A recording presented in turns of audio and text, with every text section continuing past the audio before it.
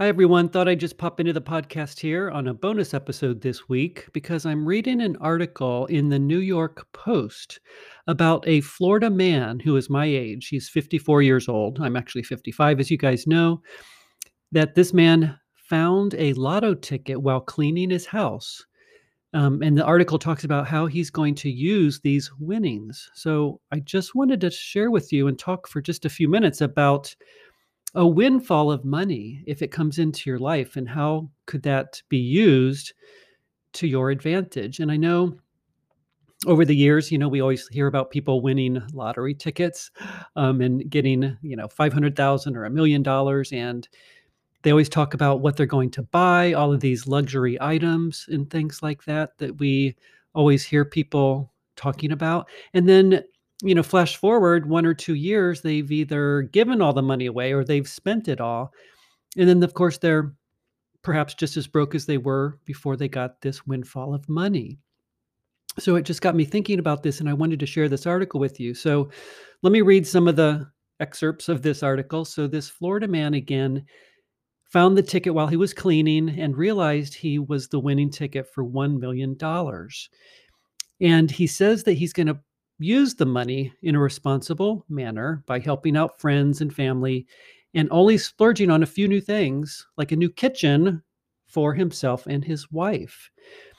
He said he's going to just pay off the mortgage as well and then give some to family members. He said he's going to be very responsible, as I just mentioned, and he's going to put the rest towards retirement. Pretty interesting, right? How many people would say that?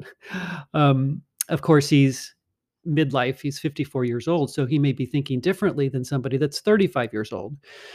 Um, he would actually pocket about 600,000, it says, after taxes. That's quite a bit of tax, isn't it? So if you want $1 million, I guess that's about a 40% tax on that. So he would walk away with $600,000. Think about that. If you got a windfall of money, I would want to ask you, what would you do with that? What would it be best suited for in your life right now as you guys go towards financial independence? He also says he's going to visit his daughter, I think, in Tokyo to go to Disney World. They seem to be Disney people. They like to go to Disney World quite a bit, so he's going to use it for that. And he said he's not going to blow it like crazy, right? He's not going to blow the money. He said it's great that the money came in, and he also wants to help out people. He said his splurges will mostly go to friends and loved ones. And he also said that he has a friend that does live in Orlando, and he plans on giving that person some money so that he can take his child to Disney World.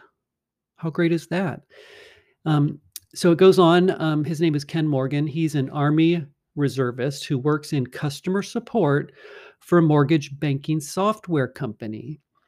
And it says that he and his wife are actually going to keep their home in Jacksonville.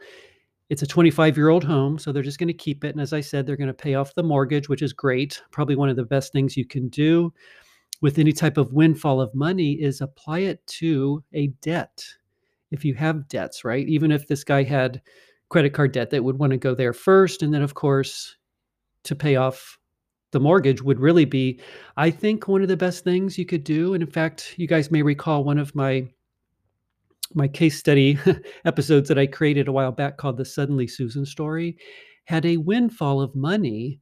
And I believe in that episode, I had said that if you're going through any type of emotional change in your life, that sometimes it's best to take a windfall of money and just keep it safe and sound in a money market until you get to a point where you would know where to direct that money to. So anyway, just going back into the past of one of my episodes, but for this person, it sounds like they are doing great and they're really taking this windfall of money and applying it to the best place, according to my opinion.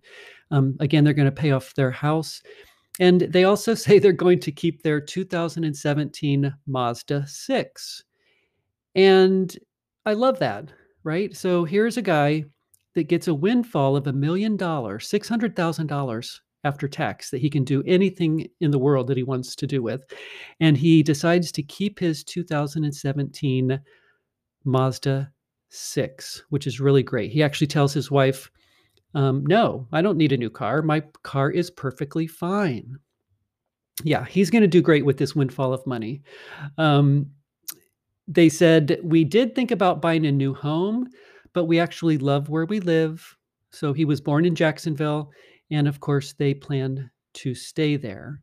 So when he asked his wife about, or when I guess the interviewer um, asked him about what his wife thought about the 1 million, he said that she was in disbelief. And basically she just said, no way. What a great article. So that was in the New York Post just recently. So I wanted to, again, just pop into the podcast today and say that if you guys get any type of a windfall of money throughout your lifetime, no matter what it is, you would always want to be thinking, what is the best use of that money? Maybe take a portion of it and, do a little splurge like he talked about going to Tokyo to visit his daughter for the experience alone, right? To do something really, really, really great.